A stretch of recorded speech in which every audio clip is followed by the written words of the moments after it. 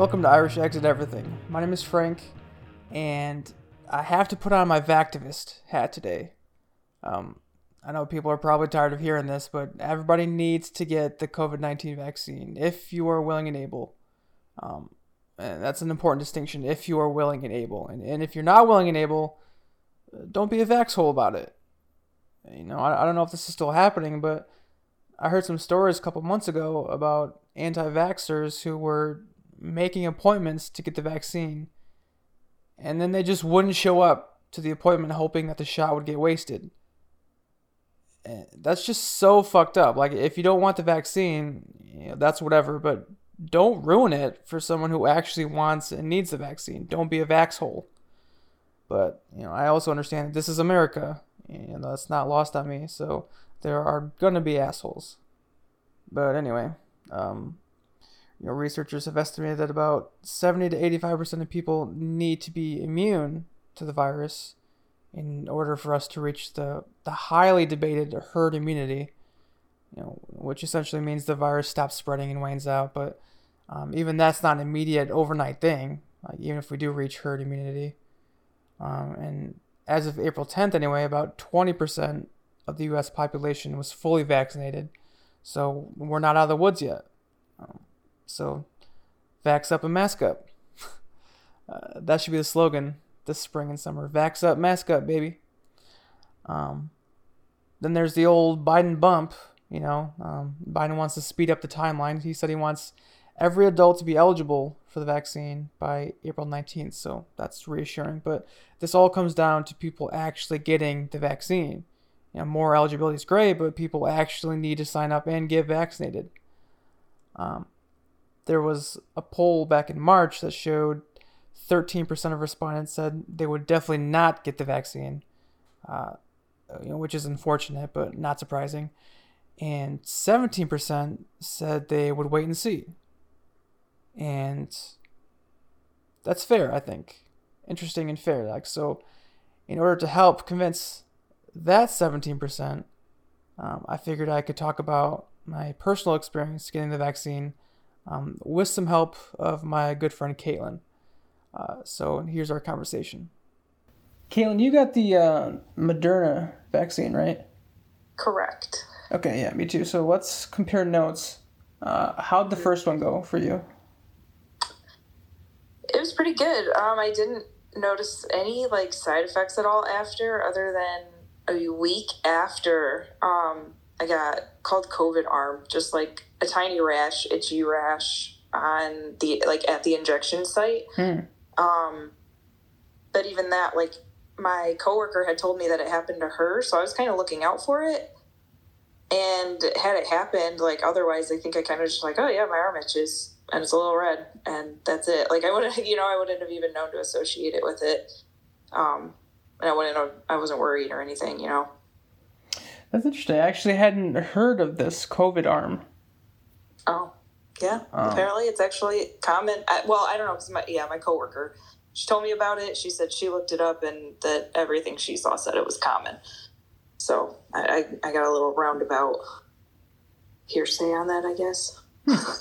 I had not heard that, and I got Moderna too, and I didn't feel anything. Literally, actually, as I was getting the injection, I didn't feel anything. I didn't feel the needle go in or anything. Really? Oh, man, I felt it, in my muscle. I was, hyper aware, yeah. Interesting. And so, I actually questioned whether or not they actually injected me, because I literally felt nothing. And before I knew it, they were putting a Band-Aid on my arm. And I was like, wait a second, you need to inject me first. And, I got home, I was, super anxious about it. They didn't actually give me this vaccine. And so, I took the Band-Aid off. There was no blood on the Band-Aid. I know it was a small injection, obviously, so there wouldn't be that much blood. But I didn't see anything on the Band-Aid, so I was, freaking out. Wow, I didn't get the first dose at all. Fake vaccine. And then later that night, I'm, tossing and turning in bed, and as per usual. And I roll over onto my left arm where I got the shot, and then I felt this sharp pain. Mm-hmm. And I was like, okay, actually, I did get the vaccine then. Yeah. But yeah, I didn't experience this COVID arm, the rash that you were talking about. I just felt the pain a few hours later. Mm-hmm. That's interesting. Yeah, and I actually, I forgot about that with the first one. Like, yeah, it hurt to the touch. Yeah. Yeah. So that was a bummer. But besides that, first one wasn't that bad. Mm-hmm. And then, wow, what about the second dose for you? That one, for me, yeah, that was, like, almost, I don't even want to say bad, but, like, I just felt it right away. Like, yeah, you could tell my body was kind of just kicking at it right away. Instantly, like, my whole arm was really, really sore within a couple of hours afterwards. Mm-hmm. And, like, through my neck, you know, like that kind of cold, like when you have a cold and your neck and your shoulders are super tight and you just have that tense body feeling. Right.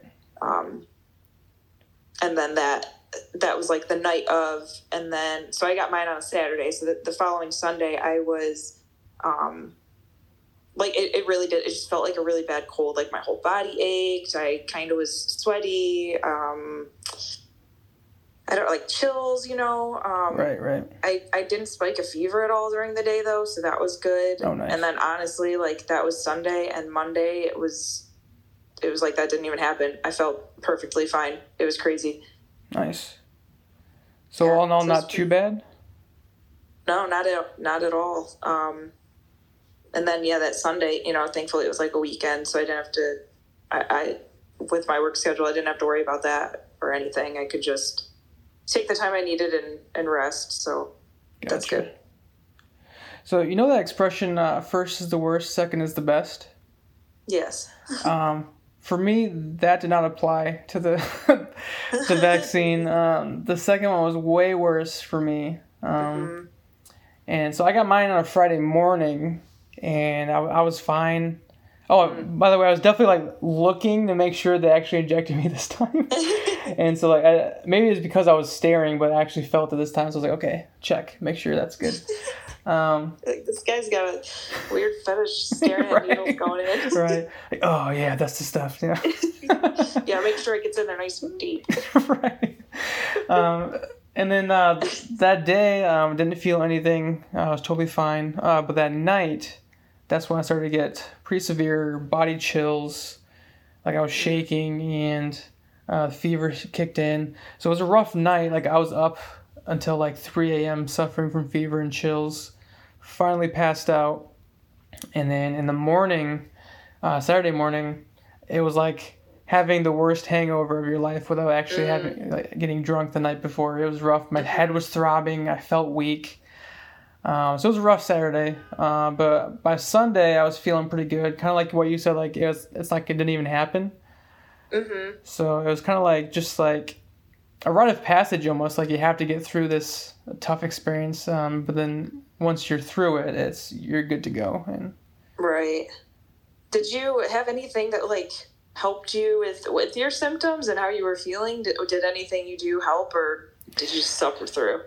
Mostly suffer through it. Like I try to drink as much water as possible, but that didn't seem to help that much. I really, especially Saturday when I had that throbbing headache, I wanted to take like Advil or Tylenol, and I didn't ask them at the medical center where I got the vaccine, but I should have. I looked up, you know, does Advil or Tylenol affect the vaccine at all? Because I wasn't sure, you know, and all the research that I found said like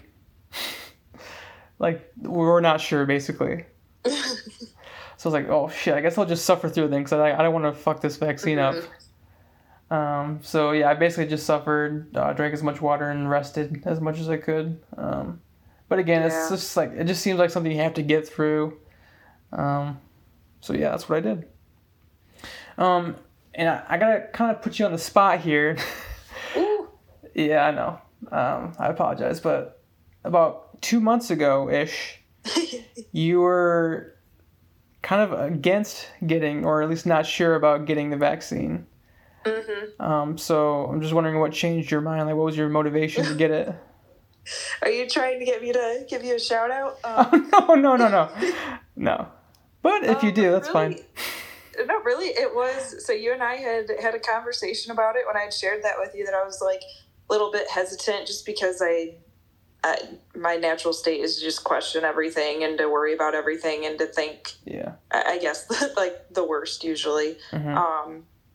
And so, yeah, in that conversation, we kind of just talked about, I had said, being worried about like the timeline and how fast it came out. And then Sure. you just pointed out how, yeah, like we've done vaccines in the past. Like we've got a system of trial and error. We have these systems in place to make sure that things are created safely and effectively. Yeah. And then also we discussed, who we're looking to for answers in all of this and who we're trusting with like solutions and everything to the whole pandemic. And, we both agreed with like the science, and the science is where we kind of are placing our trust right now and where we're hoping to find the best answers. And you pointed out to me very point blank that that's okay. Then that's what the scientists, that's what that side of things is suggesting.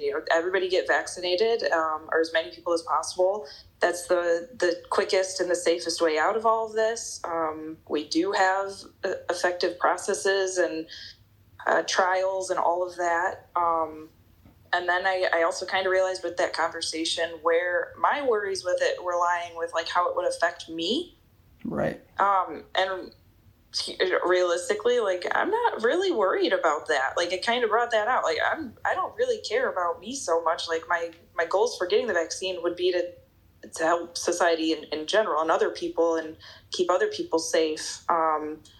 So if that's a way I can do it, then I kind of was like, oh yeah, I'm willing to do it then. And then pretty much right after that, my work came out with a statement that they were putting on a clinic. They were working with a local company to get a clinic going for our staff and get everybody vaccinated.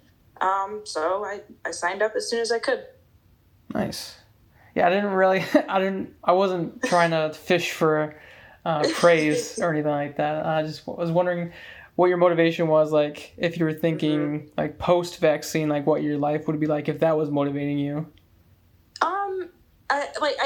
It did after the fact, you know what I mean? Like after I decided I was going to get it, then I was like, oh, well, look at all these cool things I'll then probably be able to do. And actually, yeah, that does it felt like it gave me more freedom as well. But that wasn't like the only reason I wanted to get it or anything. Because realistically, anything that I think I'll want to do this next year, like it's probably still going to get canceled anyway. Right. So as long as I can just, still do what I can and be safe about it, then that's cool. Nice.